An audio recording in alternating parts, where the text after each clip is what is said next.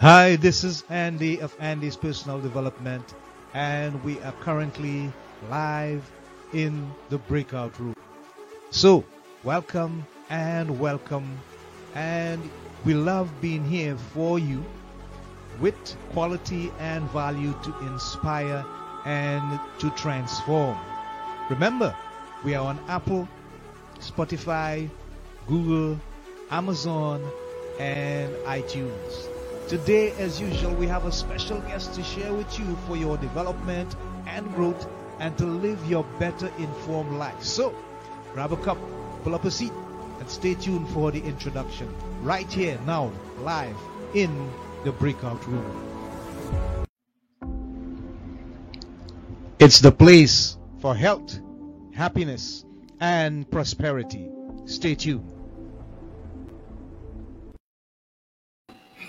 Hi, this is Andy Charles, your award-winning and internationally accredited life and development coach. And we are live in the breakout room on the podcast, Andy's Personal Development. So, the place for health, happiness, and prosperity now introduces to you our special guest. Our next guest in the breakout room, Kathy Sun, CEO of Body Memory Process, LLC. She's a life coach who specializes in the impact of childhood vows on the adult. Her work is called the Body Memory Process. This is Kathy. Your world. She says you can discover and release those early life decisions so that the adult can make conscious choices in the current moment. Kathy Sun is the editor of her late husband David W. Sun's book, Escaping the Labyrinth. And you can get her ebook entitled, What You Decided Then Matters Now. She has a 36-year federal career during which time she worked in 3 war zones, including Sarajevo, Baghdad, and Kabul. So, let's welcome this more inspiring guest live in the breakout room, Kathy Sun.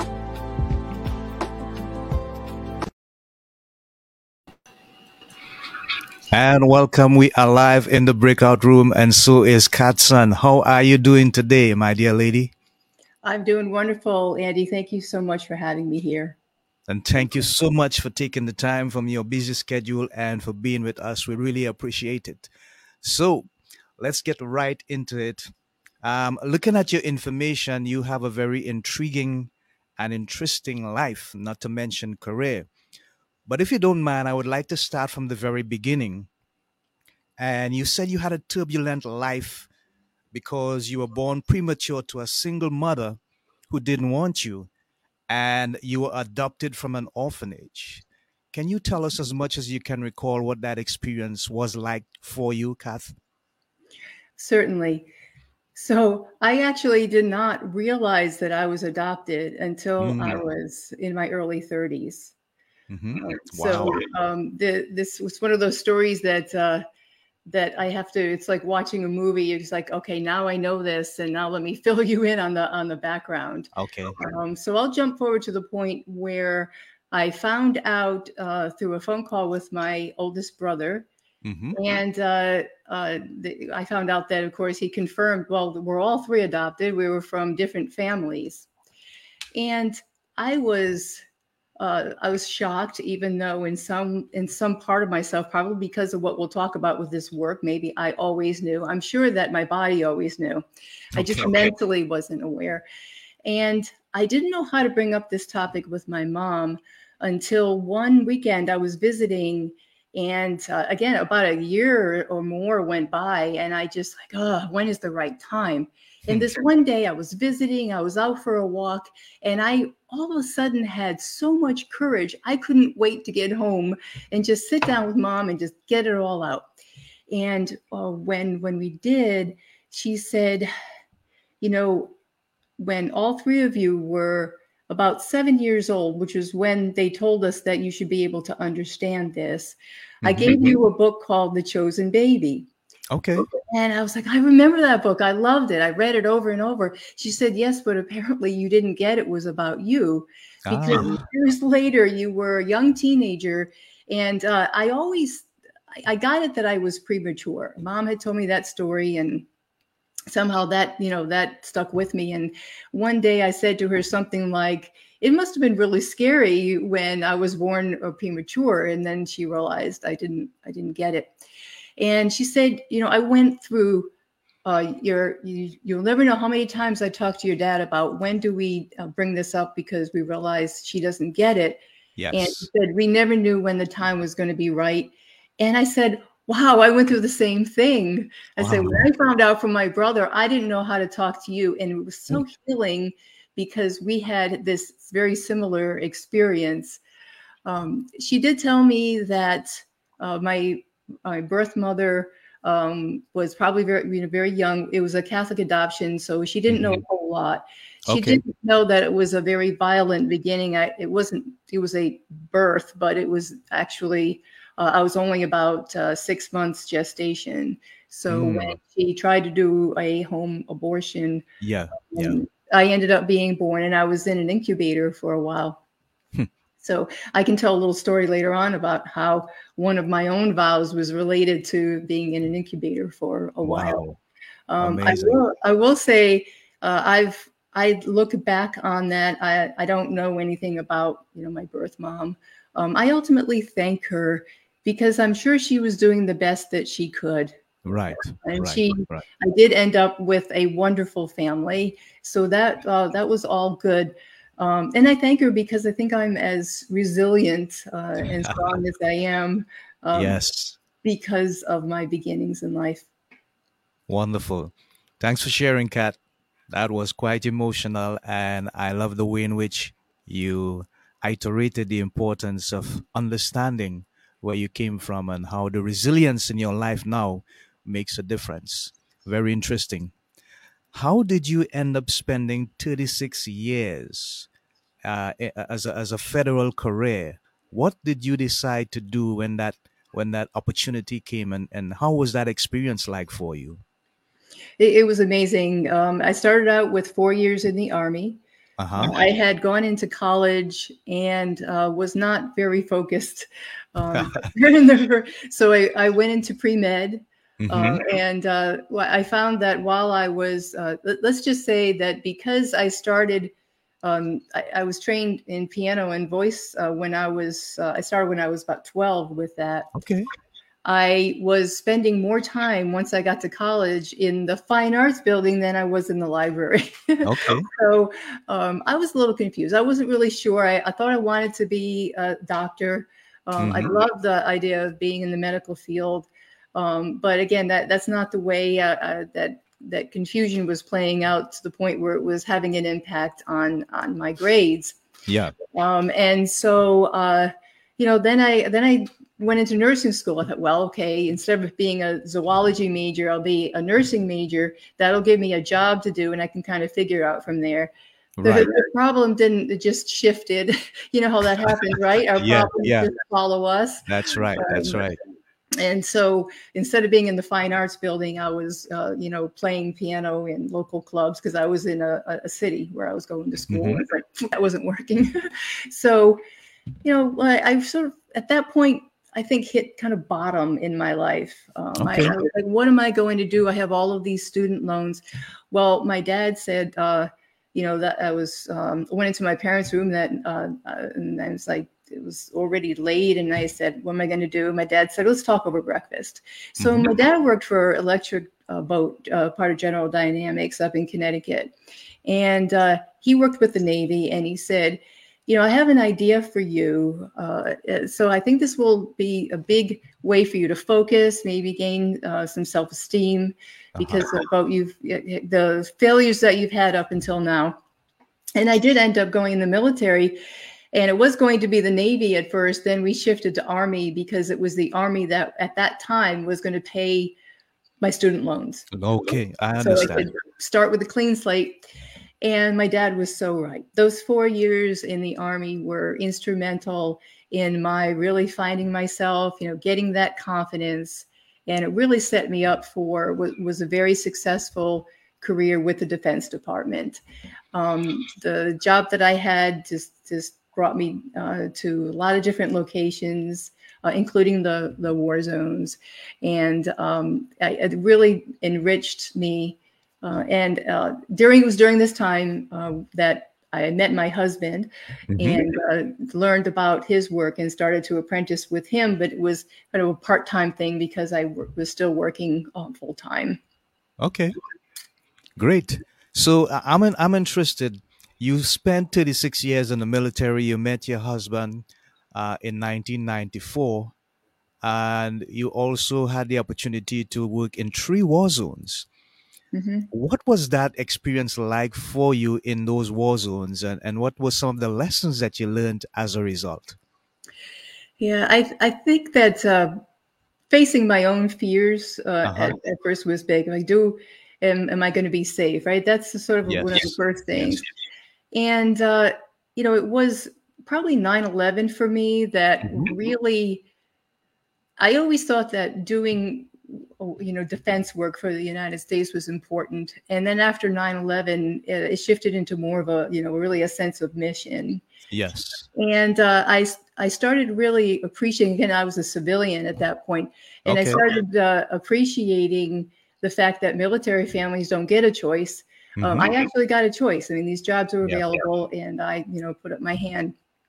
And I realized that sometimes parents need to be role models for their children, and that Hmm. doesn't necessarily always meaning being with them.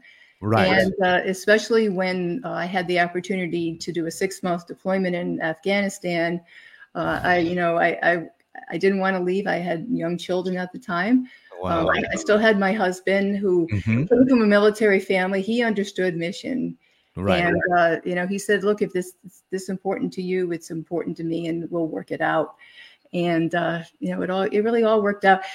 Especially, I don't think, to be honest, that I would have done it if there weren't the opportunity to do FaceTime all of the time. I understand. Yeah. Yeah, I went in at the period of time when it was almost as good as being there. Not quite. I really Right. wanted to hold my children, but otherwise I could remain alive to them.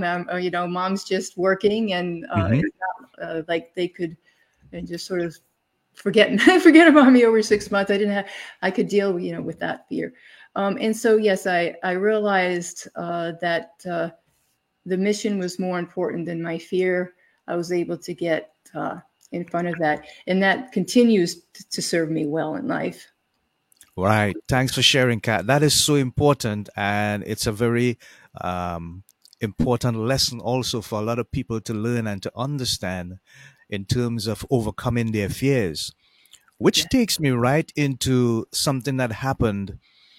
It says that when you met your husband, David, you became exposed to a unique healing method. It was the body memory process.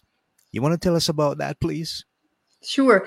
Well, before I talk about the process, Uh huh. it's important to understand what is body memory, Right. because the process is essentially a way to deal with that impact. Okay. So I'd like to start talking about body memory in a way that your viewers can relate. So one very common experience is having learned how to ride a bike when you're little, and Hmm. maybe you haven't ridden in a while, and you wonder, gee, can I still do it? An opportunity comes up, you pull out that old bike, and you hop on, and it may be a little bit slow at first, but before you know it, you're like, hey, this is like I rode yesterday. Okay. Uh, that's body memory, because Right. your body remembers how to balance. It's all there for you still. Right. Another common experience is you have a car that has a gear shift in a certain place, and then you rent a car where maybe the gear shift is in a different area.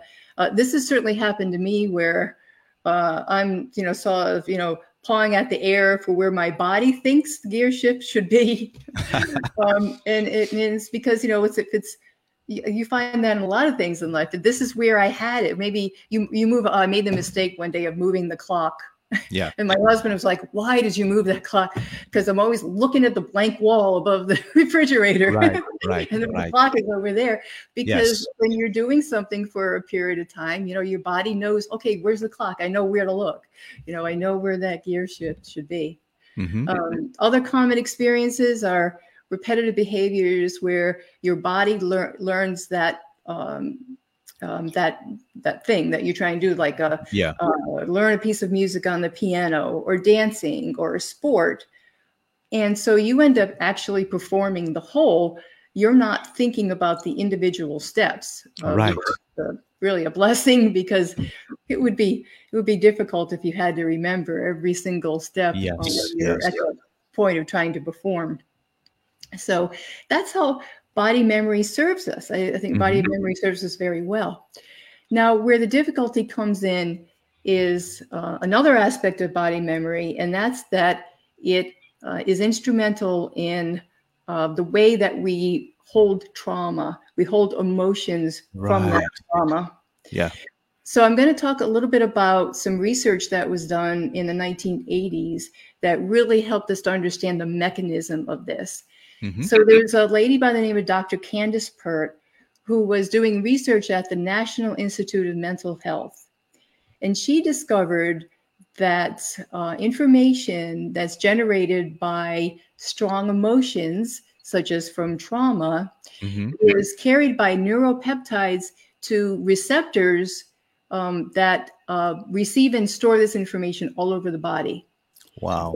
And she actually made a quote in her work that deep traumatic events become deeply entrenched in the body. And that's essentially, where it all, that's the crux of it all.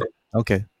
Now, this was actually a pretty staggering discovery, but I don't think as a whole that, humanity understands the implications of this. Okay. If there's a discovery that's made from research that's has to do with say technology, companies are scrambling to productize it, right? Okay. There's something called bench to bedside research, where medical researchers might come up with a way something that a pharmaceutical company can take and turn into a medicine for someone who's ill. Yeah. But there's no real mechanism in place to take research that makes such a discovery as Dr. Pert's to help us to be well, to be able to help to heal ourselves. And I think that's because technology solves a problem, medical research solves a problem, but I don't think that we understand that, wellness is a problem. How do we solve the wellness problem? And I think we're coming along. I think folks such as yourself, having these podcasts, reaching out to people, I think that we absolutely are starting to tackle this, as a problem. Yeah. I think people tend to think of solving problems because something's bad and we got to fix it. In this case, a lot of times, this work is about maybe nothing really seems to be wrong in our lives, but how can we evolve? How can we actually experience more of life? How can we better ourselves and move humanity along and that type of thing? So this was really one of the big aspects of the research that David pulled together. Now, I'd like to talk a little bit about David at this point. My late husband, David. You can go ahead. Go right ahead, Kat. I'd love to talk about him. Yes, please. So when David was 14 years old, he was pronounced dead from double staph pneumonia.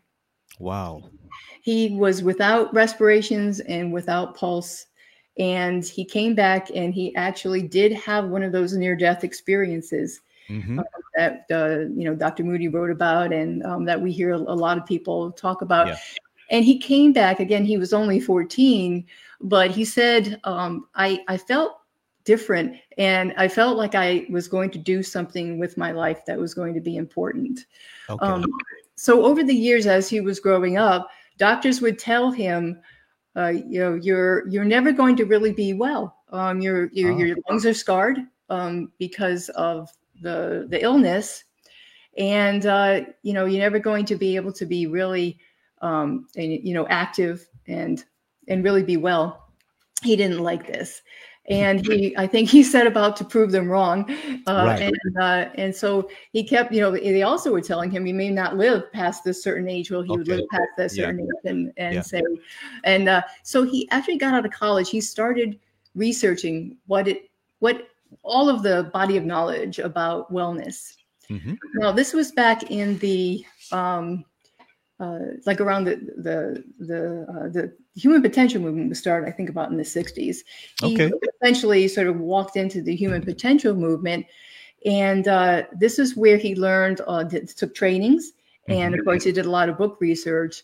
And he started pulling together major things, Dr. Candace Pert's work, what she was discovering about the physiological aspects, the fact that we create a reality from beliefs. That was another big part. So what is the wisdom through the ages? He even studied with Far Eastern masters. He traveled and actually did that. Yeah. And he pulled together a lot from these different disciplines. He also pulled from the fact that babies are more conscious than we realize. Even in the womb. And at birth, and we'll talk a little bit more about that when I talk about the body memory process. So all of this aspects of body memory, all of the things that came into play for him to create the body memory process is how this work came about. So I can talk about the body memory process now, which is essentially I could boil it down to discovering what were these decisions that we made out of the trauma. How did all of that happen? So the process is how to deal with it. Now let's talk about vows. Yes. So David calls them vows, and there's other researchers who have referred to them a little differently, but the other terms mean something just a little bit different, and I'll explain one. Dr. Deepak Chopra, who I think a lot of folks are familiar with, talks about premature cognitive commitments. So this is a leap to conclusion before we have a lot of experience and knowledge about something. And there's a way to understand this is actually looking at the animal kingdom, where there's actually these sort of decisions that are made, but they're not sophisticated that we're talking about with people. Yes. So in India, they'll take a baby elephant and they will chain a baby elephant to a post. If they want to, they've gone to the local where they're going to go shopping or something. I don't know. They've ridden their elephant. They chain the elephant so that when the elephant, and I guess they just maybe discovered this when they by accident somebody forgot to chain the elephant, and the elephant just stood there. Wow. And researchers found that this was because of what Deepak Chopra terms premature cognitive commitments. So premature because, we don't, the elephant is like, okay, I'm going to be here, and it happens all the time. So, but the elephant grows up, and even when the chain isn't there anymore, big implications for what we're going to talk about with vows. They've separated fish tanks with a glass partition, and then when they take the partition away, the fish will not swim in the other parts. Interesting. Wow. So Barbara Ann Brannon talks about frozen psychic time blocks is what he calls it, and she talks about it in terms of the aura. That this is noted, and David called them vows. So vows are very closely related to there's other terms that are close, right? We talk about agreements, but a vow is something that is. It's not, agreements tend to be, if you do this, I'll do that. But he says vow is like a wedding vow. It's not like you get there's some bargain that's made. It's like there's a statement that's made. I will be this way. I will do this. I will cherish you. I will, will love you as long, as I'm on this earth, and sickness and in health and all of that. So that is a vow. I like to think of Gone with the Wind when she says, "As God is my witness, I will never go hungry again." And if you watch that scene and that's the emotional content. That's right. Now, what we're going to talk about in a moment is it's not necessarily so dramatic as, this scene on Gone with the Wind, but it is that dramatic kind of on the inside of the little being who is making this decision. So vows, through David's research, he found out that vows actually show up there's actually 4 types associated with the different aspects, sort of time periods of our lives, our early lives. I'm going to sort of work backwards. So they show up in infants and children. And again, a lot of this, it takes a little bit of time for people to kind of wrap their minds around what I'm going to say next. So I ask the viewers to bear with me here. Please keep your mind open. Sure. Because, we tend to think about, intercommunication as being largely verbal. And a lot of times when these decisions are being made, the child is not even, is not verbal, is not logical. Right. And that's part of what makes it so powerful, because you're talking about a very pure experience. It's all feeling. And it's very immature, and so it tends to be almost binary. So things are very intense, and it's intensely bad. Wow. And so when there is articulation given to these vows, which again has come about through David's work for clients for over 30 years, is these vows started to emerge, and the clients would articulate them in a way that a lot of times you hear children talk, and they involve words like always and never, these absolute words, because, to a child in their very small world, they don't have an idea that, things could change. Like, they don't have a lot of information. They're living in the now. And so they think, it's kind of like it's always going to be this way. Okay. I get that. Yeah.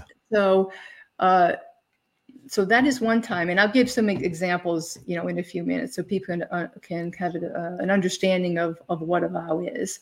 Yes. So it happens during this time period. It happens at birth. So birth trauma is something that's been researched a lot. There's a lot of information, books and articles about birth trauma, and it's not difficult to understand, because we all know the child has to go through the birth process, which may go well or might not. But the whole idea that the labor that's involved, how long is that? And is the baby positioned in the correct way? And there's any number of things that can go wrong. And then after it's not just about what's happening during the birth process, but there can be something said in the birth room. There's nothing really special about this one, meaning it was a perfect birth. Yes. Maybe something like that was said. And this is actually a true vow that came out. And through David's work with this client, they said that when I talked to my mom, it was like, no, there was no problem. But this is what the doctor said. And this client had a vow, there's nothing special about me. Oh, and wow. And that came, that played out in their self-esteem and, and whatnot. It's amazing how powerful, all of this is. Now we start working back from birth to in the womb. So, there's a connection with mom, a deep connection with mom. And so they've done research here. And again, they found that, it's amazing that there's been articles in Time and Newsweek talking about how if the child doesn't get enough to eat, say there's a famine, it may not be that, but maybe mom isn't eating well. they've done research, and they found that that child and later in life might have issues with trying to keep their weight under control, Okay. because there's a vow there. There's not enough for me. Okay. And I get so it. they can never get enough, right? And they have a Yes. problem with being able to stop eating. And so another reason why vows are formed in the womb is parents' expectations. There are vows that come out, I will be a boy, I'm a girl, but dad really wants a boy because there's a whole bunch of girls in the family. Okay. And, again, Wow. The conclusions that came from this work is through purely, mostly David's research of working with these clients for over 30 years. Right. Now, it may be new, to go, you have to kind of stop and think about that. Like, really? But, it's not like he made it up. It's because he had so many, and he had lots and lots of tapes, and his tapes were, of course, he had the confidentiality and anonymity with his clients, but they have that content of, the clients talking about, here was my experience. So here's the vows. This is how they have played out in my life. Again, it's just amazing that the children who might have decided, if girls decide to be boys, that they have what David called a boy promise, and it comes out now they're tomboys, but it might I get that. than that. I get that. They could even end up with like female medical issues because their body there's this struggle even within themselves to be a girl when they have so much energy behind being a boy. Now, here's one that will really surprise everyone. And that, again, this is through research and talking with clients, that David said there must be some connection even with conception. So there are vows that have come out. I am an accident is one of them, a big one. People have said, I wasn't planned, I wasn't wanted, and I found out that I was accident prone. And and this came out in research so many times. Yeah. It's like, it's kind of hard to get there trying to think about it logically. Yes. But apparently on, some type of energy level, the being who is coming in must already be connecting with the energy, from mom. When mom finds out she's pregnant, if she has that disappointment, there's an impact. I'm an accident. It's all my fault. So all of a sudden, it's a big upheaval for mom because she didn't plan me, and now her whole life is going to change. So those are two big ones from conception that I can recall offhand. And so the body memory process, all of this is based upon the idea that there is this trauma that can happen at these four major areas of very young life. And the child, who is, by the way, very egocentric. And so, we have to be right at that age. We have to be, because it's a survival thing. I'm sure that's why we're wired that way. We're very dependent upon these big people. We know that they're the ones who feed us and, take care of us.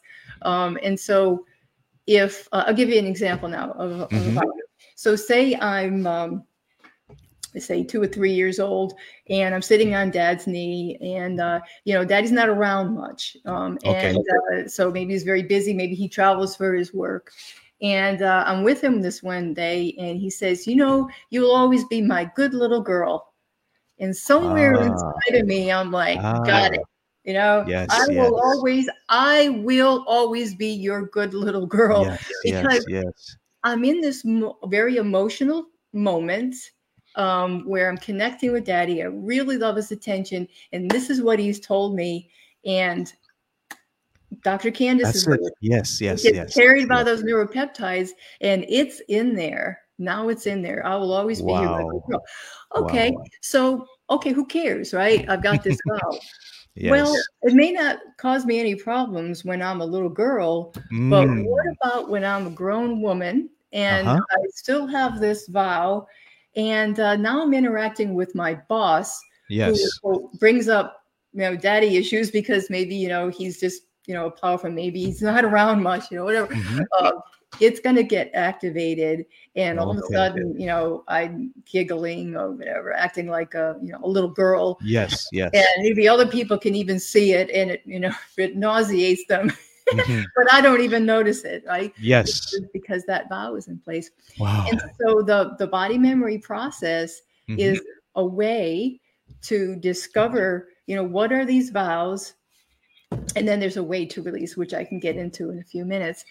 Um, there have been almost 1,000 vows that have been discovered. And again, David, thankfully, was recording all of this. He was recording it on paper and with his work with clients. Uh-huh. And we were able to capture, again, you mentioned earlier that I had edited his book. When I Yes. first met him, he had these big, long, 60-page computer files, just full of information. And one day he said, I gotta figure out pulling all this apart. So tonight, don't worry about it. I said, I'm good at doing that. I'll help get into a book format. You just get all the information down. And so I started, pulling all of these vows out, and we were able to generate a list. And then we started to create ways that people can actually use this in the discovery process. Hmm. And David had put together a body map. Okay. There's a way that, the front, the side, wherever pain or tension in our body shows up is a clue. Yeah. So that would be subjective information, and people can use this body map now. I have a multimedia course where people can use this body map, and they can, go to the section which talks about these are the different types of decisions that you've made. And it's because we have energy. Your listeners might be familiar with the chakra system of the body. We have these energy systems in the body, and that's key to the body map. Okay. And where these, so I'll give you a quick example from me. I would carry sort of in my left scapula area. I had it always was this big kind of pain right there. I can never really get it to relax, even with massage. And so I worked with my husband on this, and we uncovered that my adoptive mom was very protective, and a lot of times I think that the way that her love came across to me appeared to be kind of conditional. So, she made a lot of demands on me that I just way into my adult years. She was trying to kind of direct my life, Wow. And I think she just couldn't let go. I think, again, and I don't falter from it. I think it's, again, she adopted 3 children, and, she had her little girl, and I don't think she wanted to let her little girl go. But from the body map, I was able to, by using this map, I was able to discover, because it was on the left side, it's female issues, something going on with the female issues. Back is about how the world relates to me. Friend is how I relate to the world. But it was, I could decode this pain to the body map. And it was between my heart chakra and my communication chakra. So you think about that scapula area. I'm sorry, not scapula. What do you call it in the back? That's what the upper shoulder area. Yeah, the upper left shoulder. Yeah. Located between those 2 chakras. And the vow that came out of this work is, it had to do with how my mom expressed love to me. So, the vow was something like, well, mom loves me conditionally, or something like that. I don't remember now exactly the wording of that vow. But I worked with it and I released it, and I don't have that pain anymore. Thank So God. that's how powerful the work Thank is. God. Yes. And this is what David always said. Our pain is a message. Our bodies, we're not supposed to have pain. If pain is only a message that, something, you need to pay attention to something. Interesting. I thoroughly, personally believe that disease is only that final stage, that way before disease manifests and becomes full blown, so that we can actually see these multiple symptoms. Yeah. There's an imbalance in the body. Yes. And it's some, water, whatever it is, there's something that's unbalanced.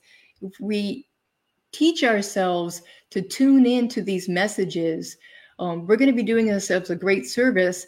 Not only will we be able to discover these decisions that we made, but by learning to just listen to our body, we'll be able to become very sensitive to if something isn't right, and we'll be able to take care of it before it becomes a disease, and we can keep ourselves really healthy that way. Wow. Fantastic. Fantastic. Kati, you have been giving us a clinic, and we're going to take a little break now and give you a chance to catch your breath a little bit, so to speak.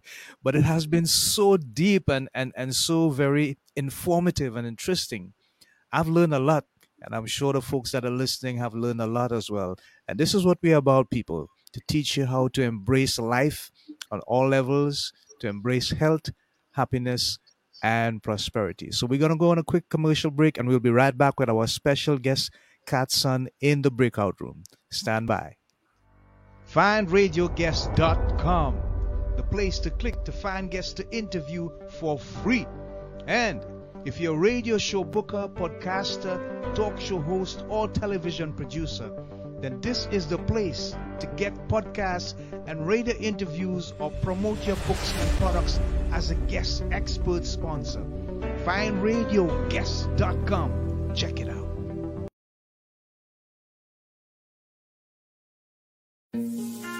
Hi, people. This is a special invitation for you to join our community. Yes, we're inviting you to join our community for 2022. What's in store? Well, what we want is your feedback on our content and our guests, but more so on what you need to be inspired and transformed from your current condition to one of happiness, health, and prosperity. So drop us a line and reach out. Help us to better help you achieve your goals. So, people, inbox me at www.facebook.com/mddreamer/. That's www.facebook.com/mddreamer/. Or send me an email at lovebitsa@gmail.com. That's lovebitsa@gmail.com. We love hearing from you as we build our partnership in growth and development, and we look forward to your communicating. Help us to help you to live a better life in personal growth and development from Andy's Personal Development. We love you. We look forward to hearing from you. See you soon. Bye for now.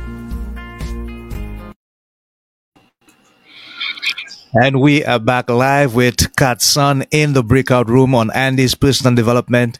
And she's been giving us a clinic, a workshop indeed, on this very important system called the body memory process.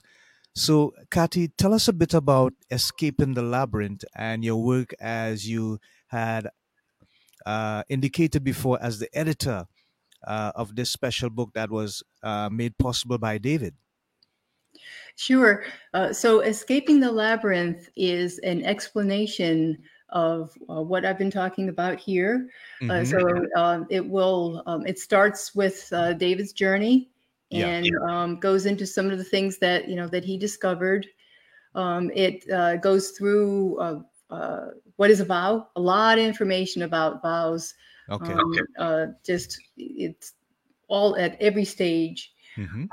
It goes into the articulation of the vow. Again, we don't have time to really get into that now. Yes, fascinating when you can see all of the different ways that vows can be worded, and just those words create those little nuances in the way that clients have experienced, the effect of the vow in their life. And then it goes into the body memory process homework. It Mm. explains what we need to do for 90 days in order to release those vows. Okay. So David used to always say the good news, the bad news is that, you created this. And the good news is that you created this because we can create something new. But what's really important is and I think that comes from our friends in the Far East who tell us about the master who was pouring a cup of tea, and the student said, master, teach me everything you know.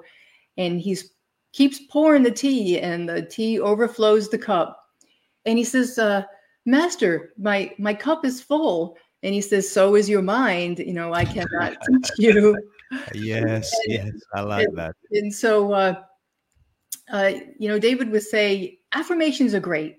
You can say, but you can say all day long, I am a powerful woman. Yes, If you have this little vow in place that says, it's all my fault, and I'm not good enough. That's another very common vow. Yeah. That are operating in that, we've seen the iceberg, right? We see the tip of the iceberg. If all of these vows are just swirling around, to use sort of a visual, in this submerged part of that iceberg, then you can say these affirmations. But ultimately, we all know how powerful it is. We have all the best intentions in the world, and we're going to change our behavior. And then before we know it, we're back to doing what we always did. Yeah. And wondering why. Yes. And so the body memory process is about emptying the cup on the physical level. So there's a part of the process for the physical level, for the spiritual level, and the mental level. Wow. The book will describe. I think one of the most exciting things about Escaping the Labyrinth is that there are appendices in the back. And there's just a lot, it's just packed full of information. So there are those vow tables back there.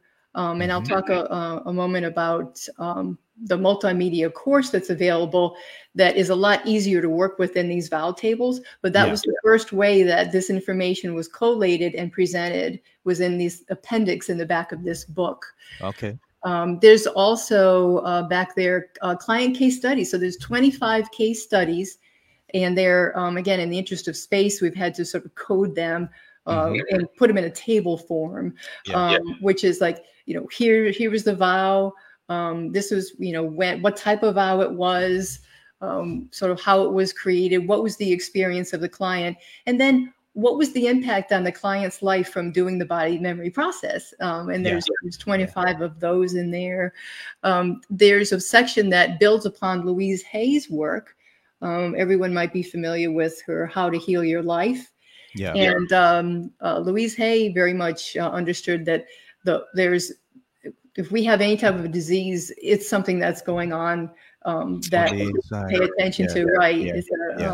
So there was a lot of information that she had, that she and David were friends, and she gave him permission to be able to, take her work and then and state it in the back of the book, and then see and show how the body memory process adds to her work.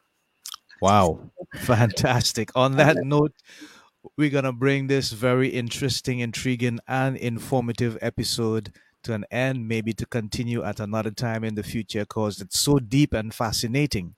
Very interesting stuff. And I saw her face light up, Kat, that is, when she spoke about the different aspects of the book and called Escaping the Labyrinth. Okay, so Kat, what I'm going to do is give you about 30 seconds to share with our listeners how they can make contact with you and get in touch with the process. If they need the information, if they need the value of what you have to do or share with them, your social handles and so on. So I'm going to be out of the shadow of you for a minute as you give them that information. So go ahead. Sure. So you can reach me several ways. One is going to my website, bodymemoryprocess.com. There's a lot of information. You'll see some things I've been talking about today. You can go to, first of all, you can download a free ebook called What You Decided Then Matters Now. And you can go to the bookstore and you can order a copy of Escaping the Labyrinth. Right now, you would be able to do that by contacting me so that I can send you the book. You can also order, there's a link there to Amazon Kindle. We had republished Escaping the Labyrinth as Your Childhood Vows and Now, which is a revised version of the book. Just nothing really substantive, but a more updated copy so that it could also be available electronically. You'll also see in the bookstore area of the website that you can click on, there's a link there you can click. It goes to heal.me/BMP, which is where you can sign up for coaching with me. You can access the multimedia course entitled Discover Your Childhood Vows, Change Your Life. And you have the option to either do that course completely on your own, or you could have a discussion with me, do the course, and then have some coaching at the point where you believe you have your set of vows. And then you can have more coaching later on if needed. So those are the ways to reach me. And you can also reach me at info@bodymemoryprocess.com. I'm also on Facebook and on all the social media sites. And my website has those links. Okay. Thank you so much for sharing, Kat. And thank you so much for taking the time to be with us and to give us these wonderful pockets of information. And interestingly, the body memory process, how much is it available to all those who need that information? I'm going to check into it myself. So, people, until next time, this is Andy of Andy's Personal Development in the breakout room with Kat Son saying so long, Godspeed, Shalom, Namaste. Remember the three watchwords: health, happiness, and prosperity. Keep them at the top of your purpose in life. Until next time, stay safe and keep love at the front of your life. Bye for now.